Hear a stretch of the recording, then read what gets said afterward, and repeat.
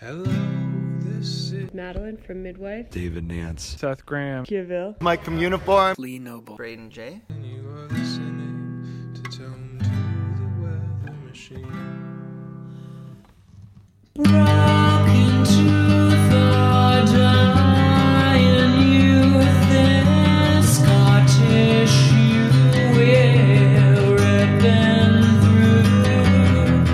Out for blood, but really just drinking up and messing up. Dead in Paris, no one cares if I'll come back. Hello, and welcome to the Tome to the Machine podcast. I'm your host, Ryan Hall, and today I have the great pleasure to talk to the musician Joshua Ackley, who just released a beautiful record under his own name called Dark Arts. Joshua may be best known as the bassist and frontperson for the New York City-based punk band The Dead Betties, who are re-releasing their back catalog to the world. In this interview, we talk a lot about Madonna and Sonic Youth, a pre-This Is It New York City, and Joshua's experience being the target of a homophobic right-wing media smear campaign. It gets pretty personal, and I really value Joshua's insight and vulnerability. Check it out.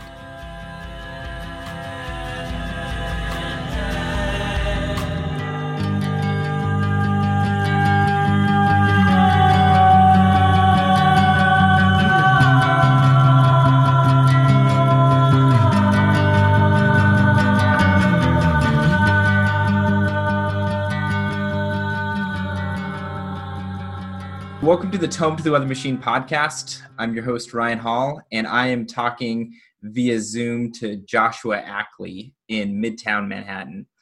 So I was introduced to Joshua's work through a single that he released not too long ago called Bombs Away off of the album Dark Arts, and came to find out that Joshua has quite a history in the New York City punk scene and just an all-around interesting story. So I guess, Joshua, we'll take it back to kind of where you grew up. Where are you originally from?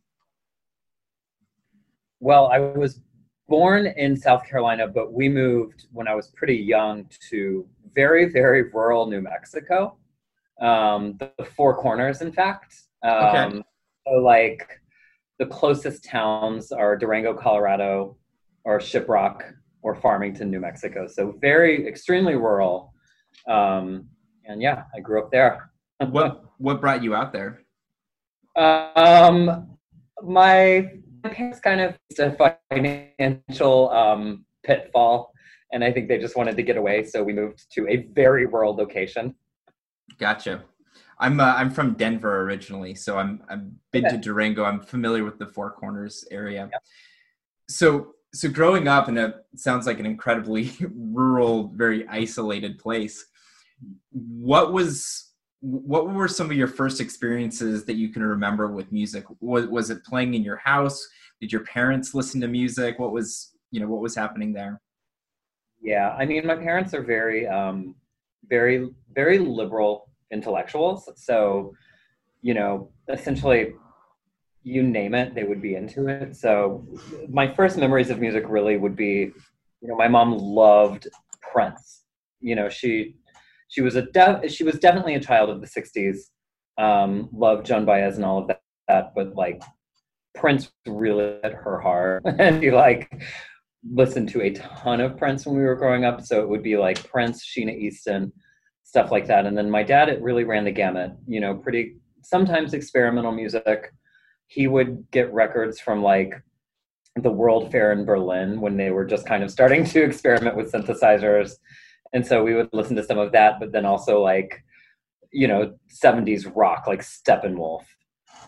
So it was a pretty eclectic mix growing up, but the first big memories of music were like, Prince, Sheena Easton, stuff my mom was really getting into. I mean, she would like perm her hair, Nice.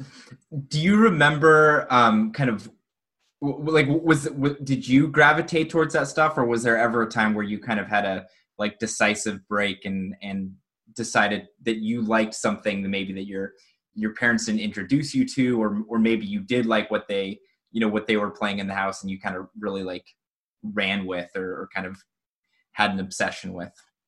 The first big, I think, breakaway for my parents was Madonna. I mean, she was so dangerous. You know what I mean? And when you're young and you see like this kind of vulgar creature cascade down off of a wedding cake in a wedding dress and kind of like simulate, masturbation, it's pretty wild. Madonna was out there. And she was so colorful, and everything she did just seemed so outrageous. So my first big break from my parents was definitely Madonna. I mean, they kind of got into her. They would always listen to music with me and my brother and kind of, explore it with us. But I'm sure I was way more into Madonna than they wanted me to be. Was that like MTV? Like, did you discover her via like MTV? Because that sounds like a very you kind of have to like see the visual package, I feel like, to kind of like get Madonna. The whole thing, it's like, there it is, the spectacle. So kind of moving in, so like Madonna sounds like a pretty big obsession for you. Did that lead to other kind of more like pop-based artists? Or I know that Madonna, like, straddled a lot of lines between like kind of like the New York punk scene and like, but also like was kind of like a jet engine for everything that was really cool happening in like synthesizer based, like electronic dance music and synth pop and stuff like that. Did you ever kind of go down those corridors or where to go from there? I'm I like to stay very eclectic, but when it comes down to it, I really love two things, and it's like noise, hard rock, and disco. I think the two of those are just like so prime. And Madonna really, I would say, is kind of the gateway to both. Like image-wise, Madonna was fairly edgy. In fact, I mean, if you go back and watch Truth or Dare, and she's just like in a weird corset with cone bras and like Egyptian dancers around her, it's all very strange. And it really opens the door to some like good classic punk rock. But then really, I think the best of Madonna is based in disco. So, Madonna really kind of was the gateway for like Delight and Donna Summer. I mean, Donna Summer is actually probably my favorite artist of all time. But I don't think I would have gotten to Donna Summer had it not been for Madonna. Mm-hmm. And clearly Madonna would not have had a career had it not been for Donna Summer. So, the cycle of life.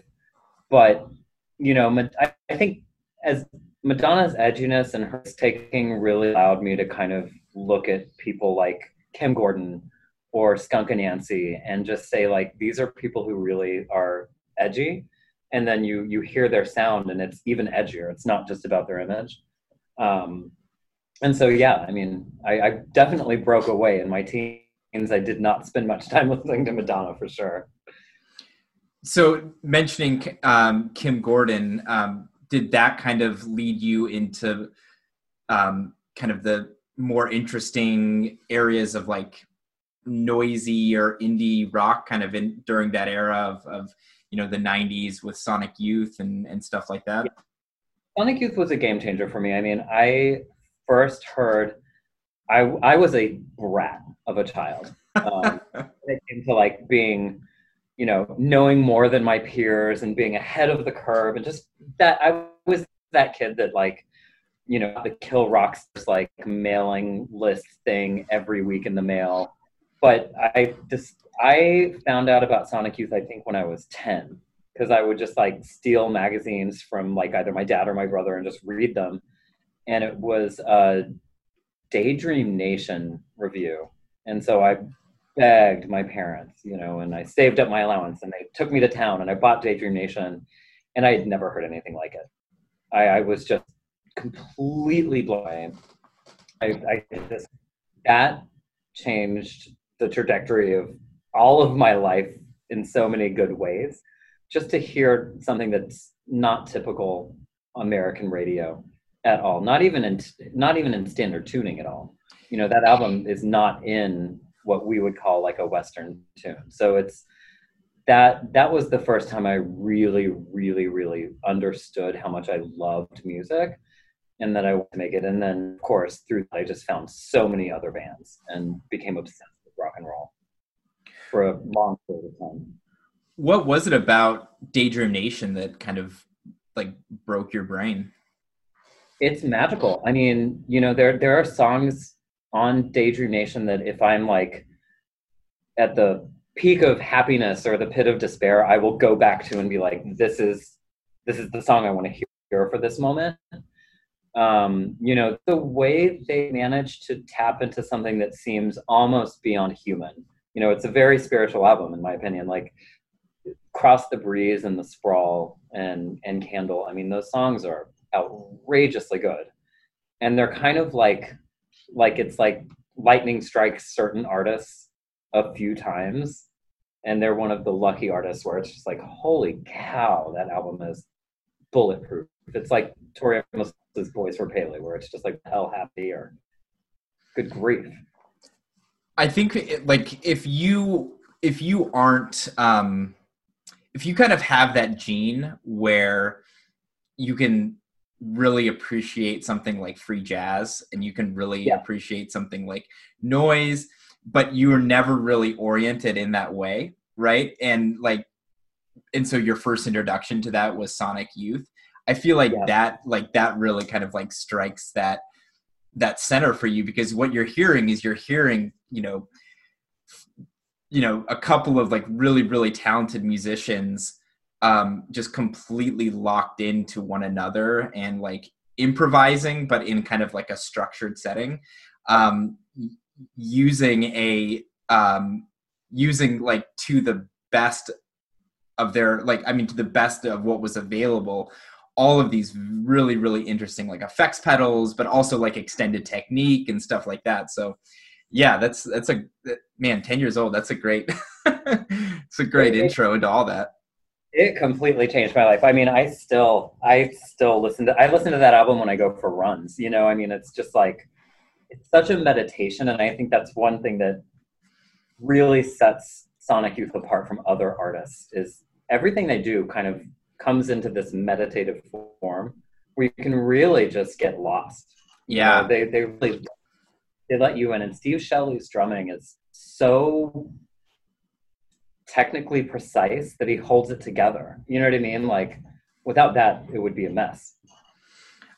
I'm always like, I love that kind of Thurston Moore kind of came out of that Glenn Branca, like Manhattan school of like hypnotic kind of spiritual minimalism, that was kind of like the tail end of like Glenn Branca and like Lamont Young and like all of that stuff. Like it's a clear lineage, and like almost like, yeah, the closest that we would ever get to like a distillation of that kind of like era and form of like American minimalism, but in a pop context, right? It's, yeah, totally brilliant.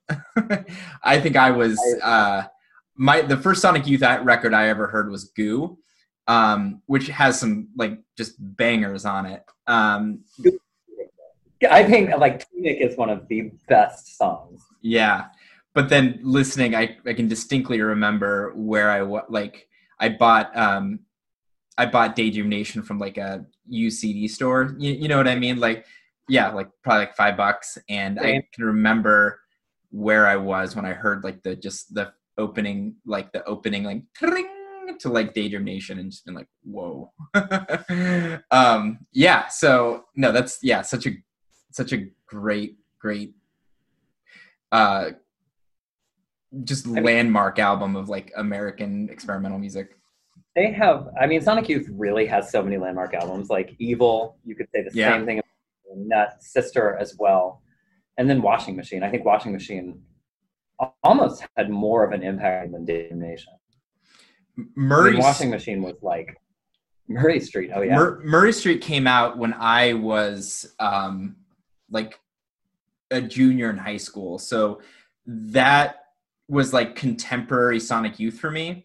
And so I already kind of had, you know, like some of the stuff like some like, yeah, I had Daydream Nation and Goo under my belt, but then listening to Murray Street, like even though I had no context to like New York City, like I'd never been there. I was like growing up in like suburban Denver. I just felt like that like just encapsulated way better than anything that came out of like kind of what New York City kind of must have like kind of felt like during that time. So yeah, that's a great one. Yeah, that is their 9/11 album. Mhm. That was a strange time. Yeah. So, okay, so getting pretty deep into like 90s indie rock, were there any and especially kind of like, and I love that kind of like that connection between like Madonna and Kim Gordon, because Kim Gordon's a badass, like her like her solos and stuff and recent stuff. I saw Body Head a couple of years ago and she just like slays, just absolute, yeah, the best. It's funny because something that's gotten me in a lot of, late night bar arguments is I think Hole is a much better band than Nirvana. And I found Hole through Kim Gordon because she produced Pretty on the Inside, which I think is a brilliant, brilliant record. I mean, it is one of the greatest albums. And people don't treat it that way. I think, Courtney Love just has that reputation where they don't, compartmentalize her aside and then just actually listen to the music. But, from Sonic Youth, I went straight into Hole. So it was like Hole, Tori Amos, Liz Phair, like just the trifecta. If you were like a gay kid in a small town, that was kind of like you had to listen to those artists. Nice. And I was not. Sorry, what was that? You broke up a little bit there. Not immune. Okay, yeah. So talking about like growing up, like you said, like as a gay kid in a small town, what like was that? Did that make those records like even more kind of like vital? And oh yeah, gotcha. So like it sounds like after high school, did you move to New York City shortly after there? Okay. I did. I mean, it's my parents are very liberal, so I was never technically in the closet. But being from Kirtland, New Mexico, that was a brutal Sure. time. And so, I got out as soon as I could. And I moved to New York and was in bands.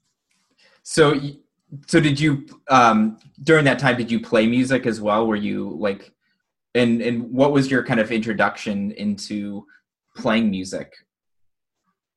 I told my dad I wanted to move to New York and be in bands. I think sometime around like 13, 14. And he was like, well, no one's going to take you seriously if you don't play an instrument. Pick one. And I picked the bass because Kim Gordon played the bass, Yeah. And then they were like, do you want lessons? I was like, absolutely not. And so I actually learned to play bass by playing along to Sleater Kinney records because they didn't have a bass player. So I thought, if I can write parts to Sleater Kinney songs, I can kind of figure out how to write music that way. You know what I mean? And like, make it sound good. So I would just kind of take every Sleater Kinney record and write bass lines to them. Awesome. And so then you moved to New York City shortly after high school. Like what time period was that? 2000. Okay. So this is like is this kind of like right before kind of like the big New York City indie revival with like the Strokes and like Interpol and like all of that? Yeah, it seems like that was right on the cusp. We actually recorded the first EP at Funhouse, which was like the Yeah Yeah's big like studio. So it was it's funny because back 2000, 2002, there were very few bands. I mean, the Liars were just getting started. We were very active. In fact, we were pretty aggressive. Real quick, when you say we, like, bring me up to Dead speed. Okay, you're playing in the Dead Betties then. Okay. Yep. So we formed 2000, and then just that bulldozed through over a decade. Got it. So yeah, so it sounds like kind of before that big like boom took place. Yeah, what was it like playing in New York pre like this is it? Oh, it was really awesome. I mean, like New York had. I mean, I'm gonna really date myself. I already have clearly. The party scene pre 2005 was extremely different.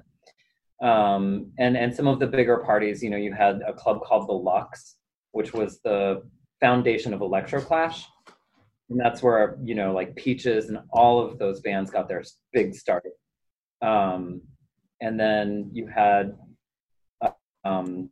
just some really, like, you the Motherfucker Party, which Chick kind of got their start at. And then you just had a lot of Lower East Side parties that you could play. I mean, we played more probably like warehouses than anything back in those days. There was a warehouse called Office Ops, which was just in an old factory, and they made this big skating rink on the top floor and put a cage in the middle, and bands in that cage.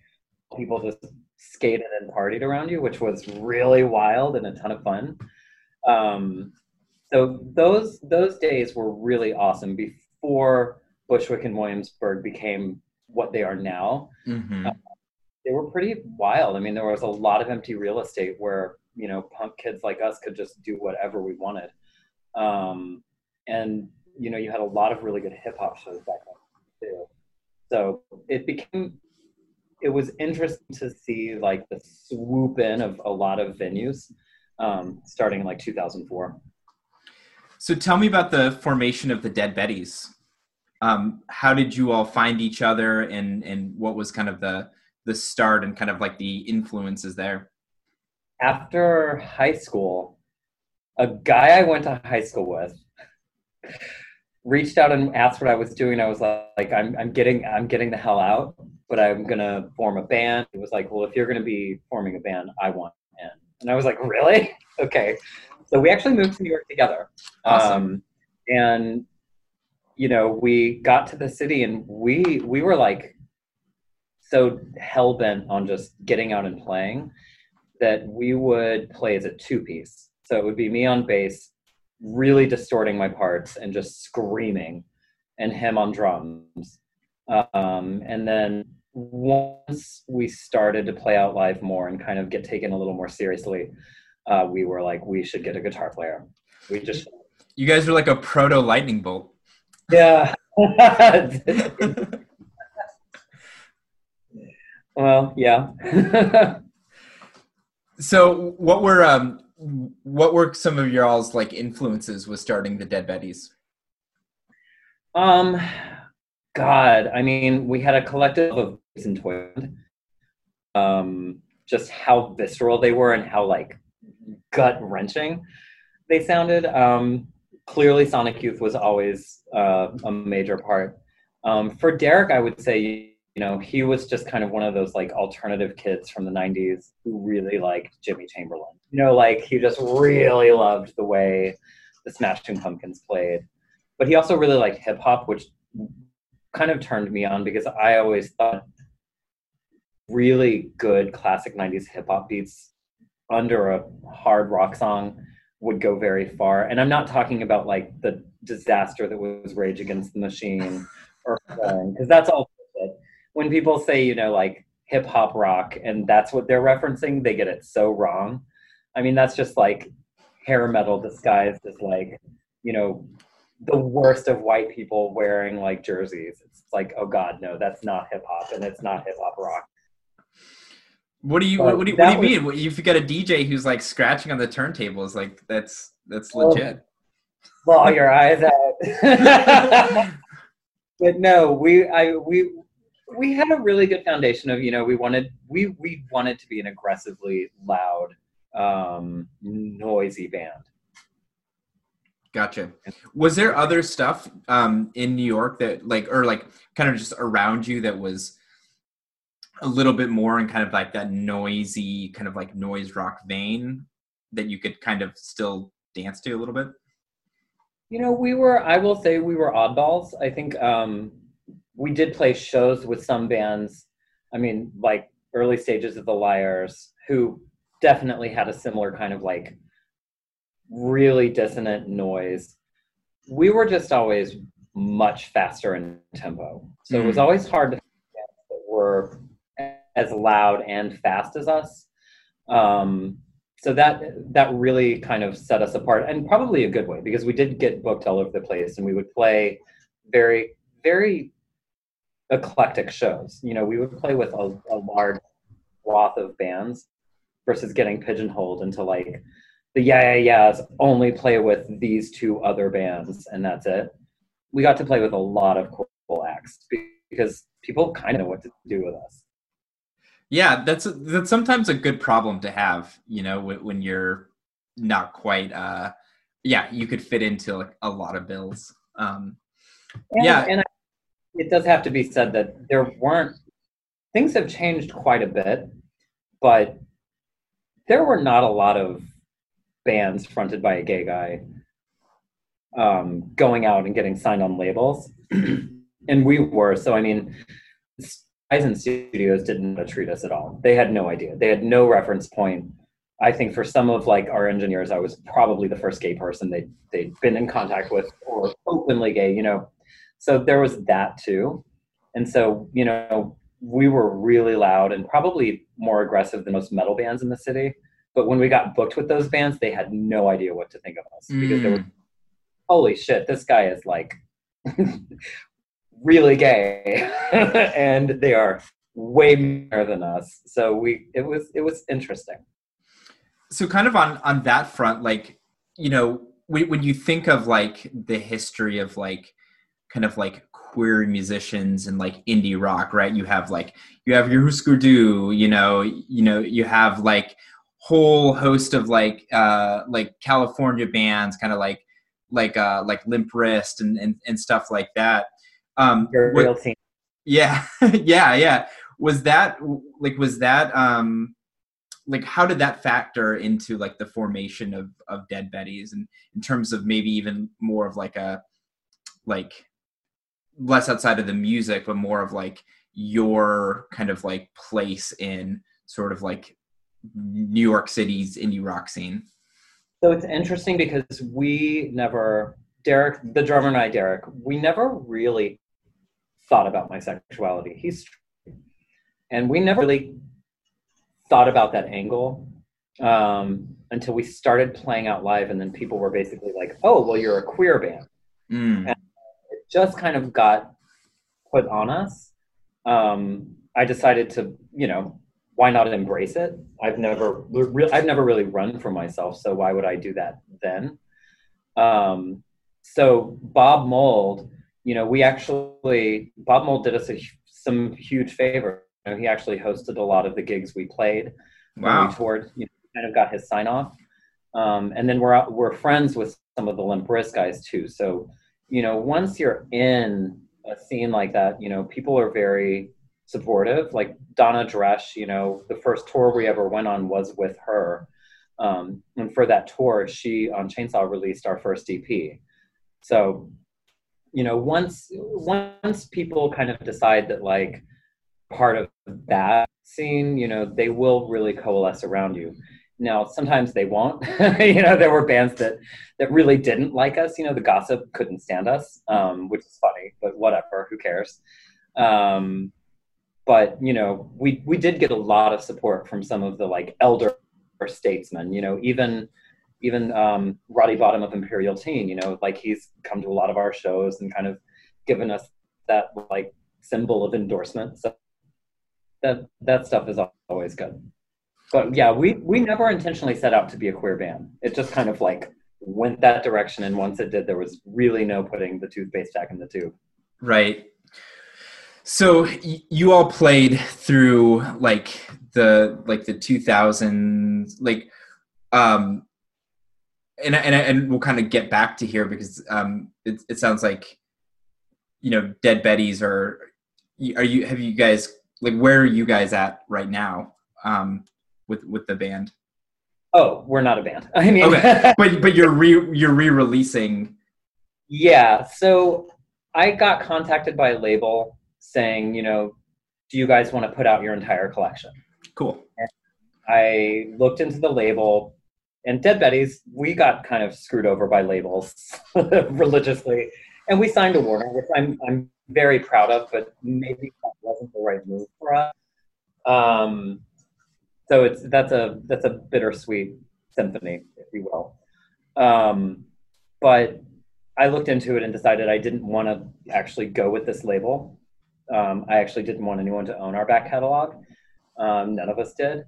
And so we just all had a conversation about it and decided, you know, it is 20 years after we were founded. Why don't we just put it out? Yeah. Why don't, you know, collectively have our own label, put it out under that, we own the licensing and everything.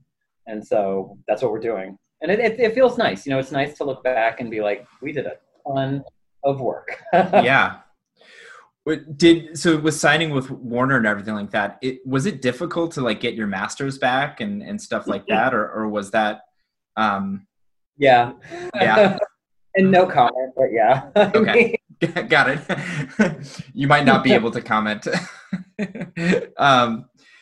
Yeah, I've always, okay. So I run a really small record label called Whited Sepulchre Records, and you know, kind of in the DIY vein, it's very much like, you know, I will basically pay for, you know, like the production, and then we'll split everything 50-50. So it's like there's an added benefit of you know, releasing something with a small label, if like that's not something that you necessarily want to, you know, take on yourself. But I always kind of wonder, like, why would somebody, like, for what purpose would somebody be on a label in 2020 if you own all the means of distribution, you know, yourself. And so it sounds like you guys kind of made that decision of putting, you know, of doing it yourself and releasing. Is it like your full discography, or is it like we are? Yeah, okay. we are. We're doing like an album a week. We're just barreling through it. Wow. And when, like, tell me like the timeline of that project. So we decided to compile like kind of a hits collection, or like what we would call our hits collection. So that's what came out today. Next week we're just starting from the first, and then for 4 or 5 weeks each week we'll go in order of which came out when. And it's kind of good for us because we really did release on labels, you know, and even the band I was in after Teen Vice signed to a pretty big label. And it's just kind of nice to be like, whatever, there's no pressure. And we just be like, well, we got an announcement and now it's up. Move on. Right. So kind of backtracking. How long was Dead Betties a band? When did you guys kind of finally call it quits? So we were a band, I would say, in our prime, like, band, and for a lot of that was our job. 2000 to 2010 was the like main active years. We did record on and off and play random shows up until 2014, but our activity really, really slowed down 2011 through 2014, and then we just, we called it a day. And so was that when you were doing like other projects, like you mentioned Teen Vice and it really just kind of, you know, I mean, on a personal note, you know, we started fighting a lot. I mean, there's something to be said about signing to a major label and then getting dropped from a major label that will really mess with you, especially if that is what you've worked so hard to do. And it really, really became such an internally high stakes game that, you know, we just stopped getting along as a unit.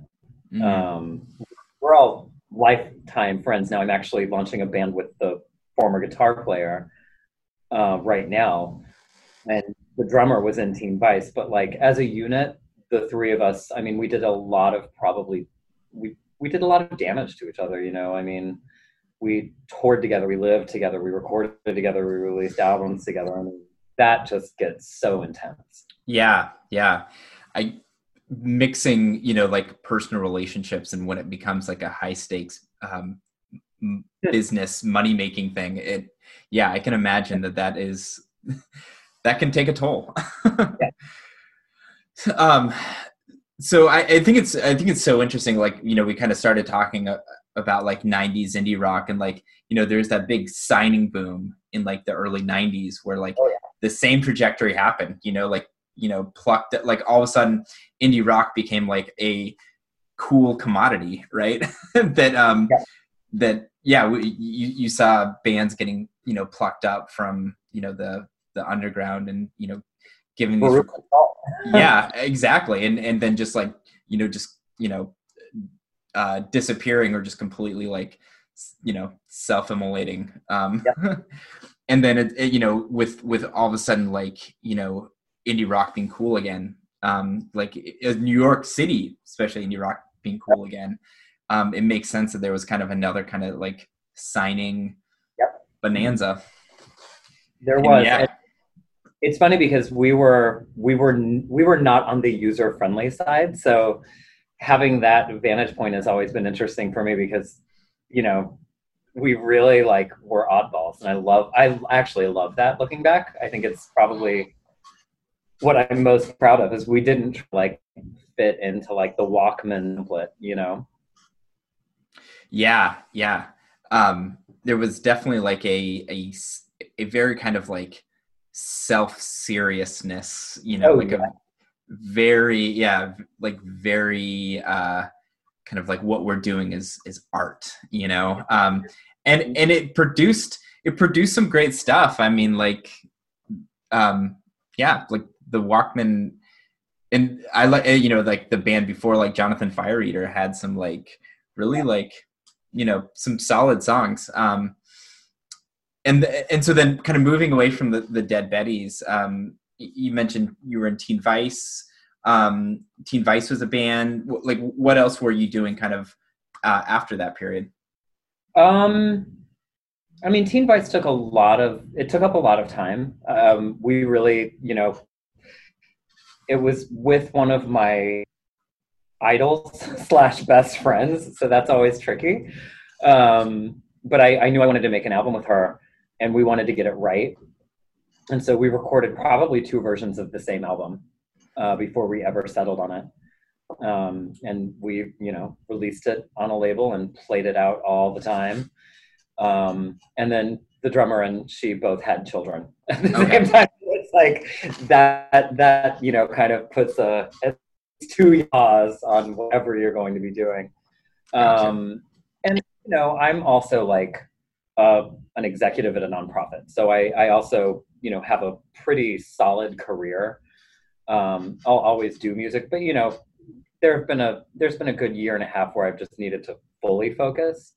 But I'll always make music. I mean, I released my solo album and now I'm in a disco band. So it's never not active. So you were also during that time like you said, pretty heavily in like the nonprofit world. Mm-hmm.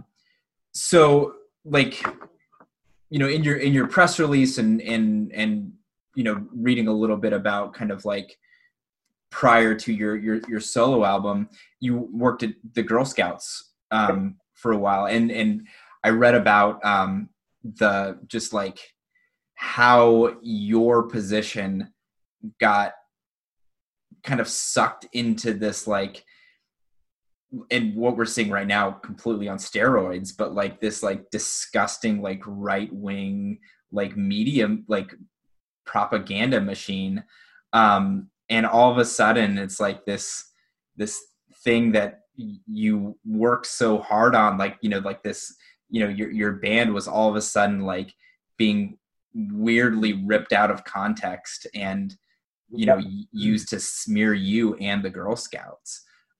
So I don't know how much you want to go into that, but like that must have like been a huge, I don't know, just like turning point or just ordeal for you to kind of go through. You know, it's interesting because like I was so severely bullied in junior high. I think I have really good coping mechanisms with that kind of nonsense. And so, you know, I really, once those articles started coming out, I kind of saw them for what they were. You know, just like, this is, and I could take myself out of it and just say, this is an ideology that wants to destroy you. And then your job is to not get destroyed. So, you know, my singular focus really became to succeed at all costs. And I think it sounds really cold, but it kind of has to be. You know what I mean? Like, you're put in a position like that, and you're now the adult that's being attacked by other adults, and you know that other gay children are looking at you now. It really becomes your job to say, I'm never going to apologize. I have nothing to be ashamed of, and I'm actually going to succeed and rise from these awful people, you know, and you just kind of have to not ignore it. There's no way to ignore it. I mean, right. I was getting death threats, you know, like Jesus. Breitbart.com decided to really go full force. They went full force. And, you know, there were times where I just had to turn everything off, you know, but here I am, like, what did they accomplish? Absolutely nothing.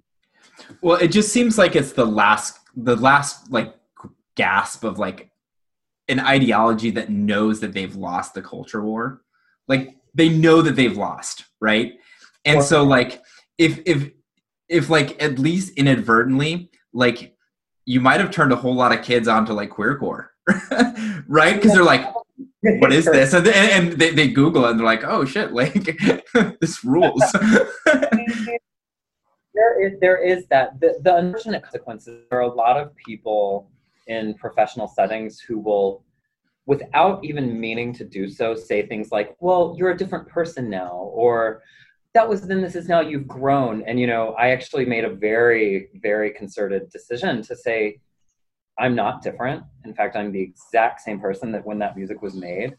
And I have every right to express myself artistically however way I want. And I will never apologize. I did rub a lot of people the wrong way for not apologizing. But I'm steadfast in that. And I'm so glad I didn't, because I would really, really regret that. I at this age that I'm at now, I'm years removed from all of that. I would be so disappointed in myself had I ever apologized. That's great. I mean, the art itself is like self-evident, right? But for you to like not kowtow to like the political pressures to like disown it or to like make excuses or apologies for it. Yeah, that's amazing. That's how they get you, you know? Yeah. They right. Want you to. Yeah, they want you to like disavow this like very real and like vibrant and like really important part of like not only yourself but like the people you played to and the people you played with, like. Yeah. And even just the form of art itself, or making music, or how important it is that we live in a country that's something people really do cherish. You know, people cherish the arts, and that's one of America's greatest exports. So can't really attack it. Yeah. Well, yeah, that's really great to hear you say that and kind of where you've, you know, landed with all of that. I'd love to kind of fast forward to like the album that you just put out, your solo album. Tell me a little bit about those songs and maybe how it was formed and how that is maybe different than what you like are putting out, or kind of how that fits into the whole lineage of what you're doing? Wow. It's very, it's different. There are so many levels to how different it is. So where to begin? Let me think. I was in a really intense professional environment for a few years, just based on circumstance and my position. And one day in Purgatory, Colorado, the ski resort, I was skiing with my family, and I just had a freak accident. I mean, I started going way too fast. I caught air. I was not prepared, and my left leg dug in when I landed, and my body kept moving. So I horrible injury. I tore my ACL. I had other problems with the same knee, and then broke the shin in 2 places. So I wound up going from complete full throttle career to having to take 4 months completely off. And I was on disability, so I couldn't have contact with work. My entire life just shut down, just completely. And the surgeon that operated on me basically said, I will not do this surgery until you can guarantee that you will do nothing else. You will not work. You will devote all of your time to recovery. And that's, for someone who's so busy for so long and is very career-minded, that was terrifying. And so when everything shut down, I really started to realize I didn't really like myself. And there were parts of who I had become that I really could not vibe with anymore. And I knew it had to be fixed, and I didn't know how to do that, you know, and now I had all of this time completely alone. And so I just made a studio in my and said, you know, there's only way you're going to mend yourself back to you. And that's just make an album, just do it, make yourself do it, and chart a course like a spelunking expedition in how you get back to you. And learn to like yourself again versus this person you've become who's very kind of shrewd and compartmentalized and really just, you know, kind of not vapid, but really, really, really career-minded in that time for no one else. And that's what that album really represents. I mean, each song really, really goes deep and goes deep in a way that I wasn't fully comfortable with releasing, but I just made myself do it. You know, and there's a lot of storytelling on it. You know, Sundowning, song number 2 is, you know, my dad has really bad dementia, and watching that it's hard to watch. You know, it's hard to watch someone do that. But, you know, a lot of these are like really kooky spiritual songs where I'm like, if he was dead, what song would I want him to hear? You know what I mean? Like communicating on a different plane. On another front, I always kind of have an agenda when I record. And I'd never really fully been able to make pretty music, especially not in the Dead Betties. And I really wanted a pretty album. I wanted it to be full force, very pretty, very gauzy, you know, like kind of like reverb shoegaze, like straddle that line. And in the end of all of that, I'm really happy with it. I couldn't be happier. Yeah, it's really, really beautiful. I love, like, it just sounds like there's this kind of very like simple, but like not like the, like, you know, like like it, like a very kind of like there's a center to it, but like it sounds like very, very, very full. And I love like that, you know, that single Bombs Away. I listen to that song just like over and over and over, because it has like, it's almost like it's always like ascending. You know what I mean? It's just like on this, just like kind of this like straight trajectory that is very minimalist, right? It's like you know, it's like it's almost kind of like Reichian in its own way, right? It's like and so yeah, it reminded me a lot of like and this might not have any reference to you, but like there's this album that I absolutely like. It's in like my top 5 like favorite records of all time. It's by this band called Vales, Vales, and are you familiar? I am familiar. Oh, that's so cool.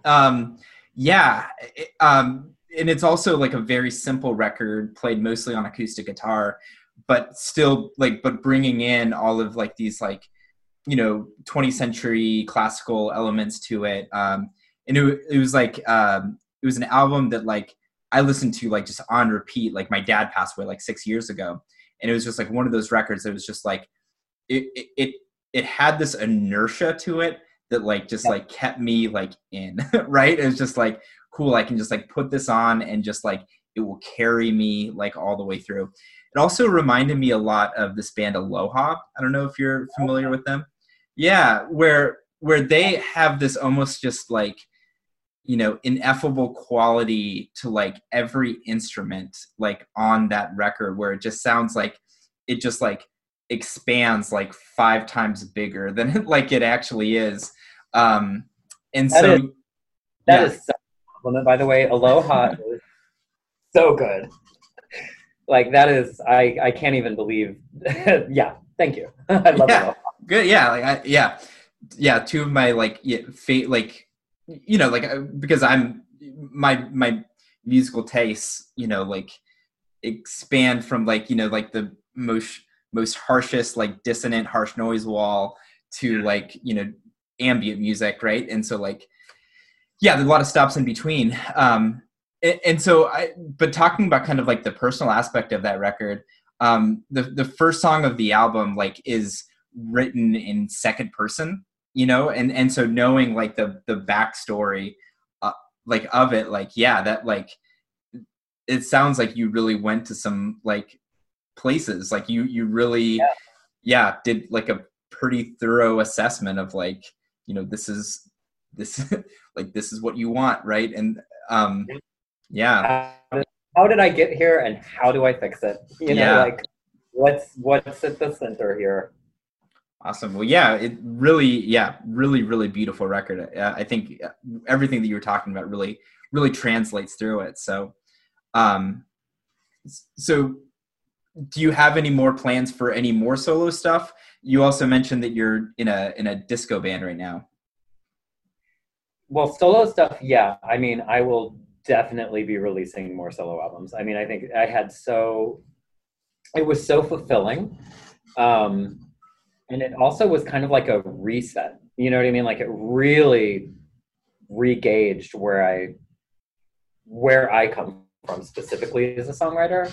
And I think anything you do in a group or a band will benefit so much from doing that record, because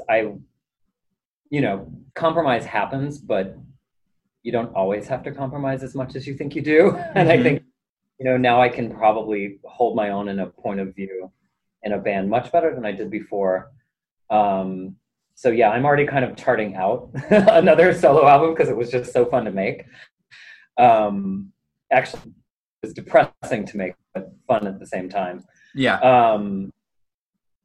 The disco band, I mean, it's been in talks for a long time. I think disco is one of the purest forms of like real music. It gets such a bad rep, but if you go back and listen to like Donna Summer's Love Trilogy, that is such peak musicianship, and it just, it's a shame. I really do feel like white racism erased disco in the 70s. 100%. Like that backlash was 100% racist. Yeah. That's all it was, because I feel like people really have the wrong impression of disco. And Eric Shepherd from the Dead Betties and one of my closest friends, Lillian Ruiz, who's in like a funk band, and also used to be an indie band called Holiday. We've all talked about it for a long time, but I think we're now mature enough musicians to really do it the right way and not make it like kitschy or like, like it's disco, but actually make a really, really deep, intense dance album. So we're working on it. Yeah. I mean, anytime like you're at a party or like a rave or something like that, and a disco beat comes on, I mean, it's just like undeniably like that is what kind of pulls people in, you know? Yeah. And you know, the thing I think people get wrong with disco, and I think what's right about disco a lot of the time, there's so much really, really sad, melancholic disco. Oh my God. Yeah. They're talking about Donna Summer, like, you know, Oh, like Donna her, Summer like is sadness. haunting. Her voice is just like haunting. Yeah. But I mean, I think that, you know, it gets a bad rep from like, you know, like Chic, like, yay, love freak, so chic. And that's great music. Like, Yeah. I would never talk shit about Chic, No. but it's not all happy. Of course. I mean, like, what else are you going to play at like a, you know, family barbecue or something like that? You know, like Diana it Ross. yeah. I mean, it has its place, you know, like Totally. as like, and like, I kind of hate, like, I hate the idea of like pop music being this, like something that's like looked down upon or like, yeah, it's like, yeah, it's really elitist bullshit. But like, what I think is so cool about pop music now is kind of like going back to Madonna is like Madonna like was like this jet engine for like all of these really, really interesting producers and especially like young electronic artists. And it's the same thing that's happening in pop right now, right? Like gone are like the days of like the Dr. Luke, you know, like hit makers and stuff like that. And all of a sudden, like, you know, if you look on the liner notes of like some of these like big pop albums, you're gonna find avant-garde artists, right? Oh, I mean, she has a bad reputation sometimes because she should. Lady Gaga really gets away with some cool shit. Yeah. You know, like, I don't know if you've given Art Pop a good listen, but holy cow, that album's weird. Like, it's so weird. She's a weirdo. And then you look at the liner notes and you're like, oh, she's really working with some pretty, like, avant-garde folk. Like, she's right. And then you've got Chromatica. She just kind of swooped in with that shit. That is one of the best albums of the year. So, and it's so admittedly, I've never really given Lady Gaga like a listen, even though like from what you said, like I respect her and kind of knowing kind of like the kind of like the art scene that she kind of like came from, I think is really cool. But that song Rain on Me is just like, God, like utter perfection. Like, There's another song on that album is like a sleeper hit, and I guarantee in like 4 months it's going to be on the radio like nonstop. Mm-hmm. Free Woman. That song is unbelievably good. I'll have to check it out. I wanted to diss that album so hard and be like, she's done, she's over. And then that song randomly came on, and I was like, oh, what? Okay, fine. Yeah. I feel like 5-6 years ago, you know, we were having the same conversation about Kanye West, somebody who was just like in his orbit were like some of like Evian Christ, like Hudson Mohawk, you know, like all of like these, like at that time, like 2011, like just like absolutely cutting edge, you know, like electronic artists. So I think that like, you know, like visionaries will like, as visionaries will, you know, if they are at the top, will look at like what is interesting, right? And like what is not only like I'm sure that they have people who are like, you know, like feeding them stuff, but I like no matter what, like they will hear something and they will seek it out because that's what got them there in the first, like going all the way back to Prince. You know, Prince, like even to his like dying day, you know, was discovering new artists, was bringing people up who he thought their music was interesting and good, right? So like I think that's just like it's a social good, but it's also like a feature of like I think truly visionary artists is that they look at what's out there and they can bring up like the most interesting talent. It's interesting about Prince because I think that, Prince and Madonna happening at the same time was like an act of fate. I mean, that is, those two existing in the same decade or 2 decades, I think was pretty important. I think those two had so much to do with really pushing culture. And, Prince was the guitar player on Like a Prayer, that whole album. And they didn't even credit him in the liner notes. And I just find that so fascinating. Yeah. It's interesting to think about like, who else is just like, when you have kind of like that budget and that kind of clout, like who you could just like call to be like, hey, we need somebody to like, do a pretty sick solo, like, I'm not liking this session player. Can we get Prince? Yeah.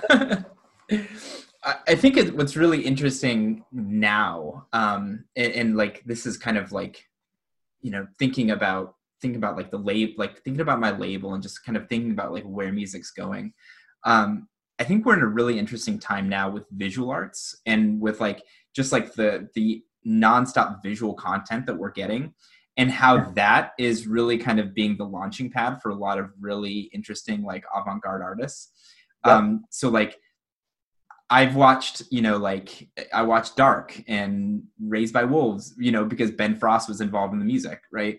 I watched, Good Times and Uncut Gems because Oneotrix Point Never, did the music. And so I think we're in a really interesting time where like that is kind of like sort of whatever mechanism that is to like kind of like bringing people in from like the fringes and from the avant-garde. I really feel like it's like visual arts and movies and TV shows now, because it really celebrates like mood and it celebrates like interesting, jarring sound transitions and stuff like that. So I think we're in a really interesting place with that. Well, I think about this a lot because I'm also in my other life a horror movie junkie. And, if you watch like Hereditary, I mean, that movie is based on experimental music. Yes. There are scenes where it's like they use the sound of the fan in such a horrifying way. And then it's like weird experimental soundscapes under that sound. And it peaks and you don't even realize it's peaked and then it just stops. I mean, there is some really cool shit going on. Oh, yeah. The horror genre, when it comes to just this moody experimentation right now, is out of control. Yeah. I mean, Eraserhead basically like launched an entire like subgenre of dark ambient music, right? Kind of owned it. Like. Well, great. Well, this has been a really, really fun conversation. I like how I kind of like where we landed. But yeah, thank you so much for chatting with me. It's been really, really great talking to you.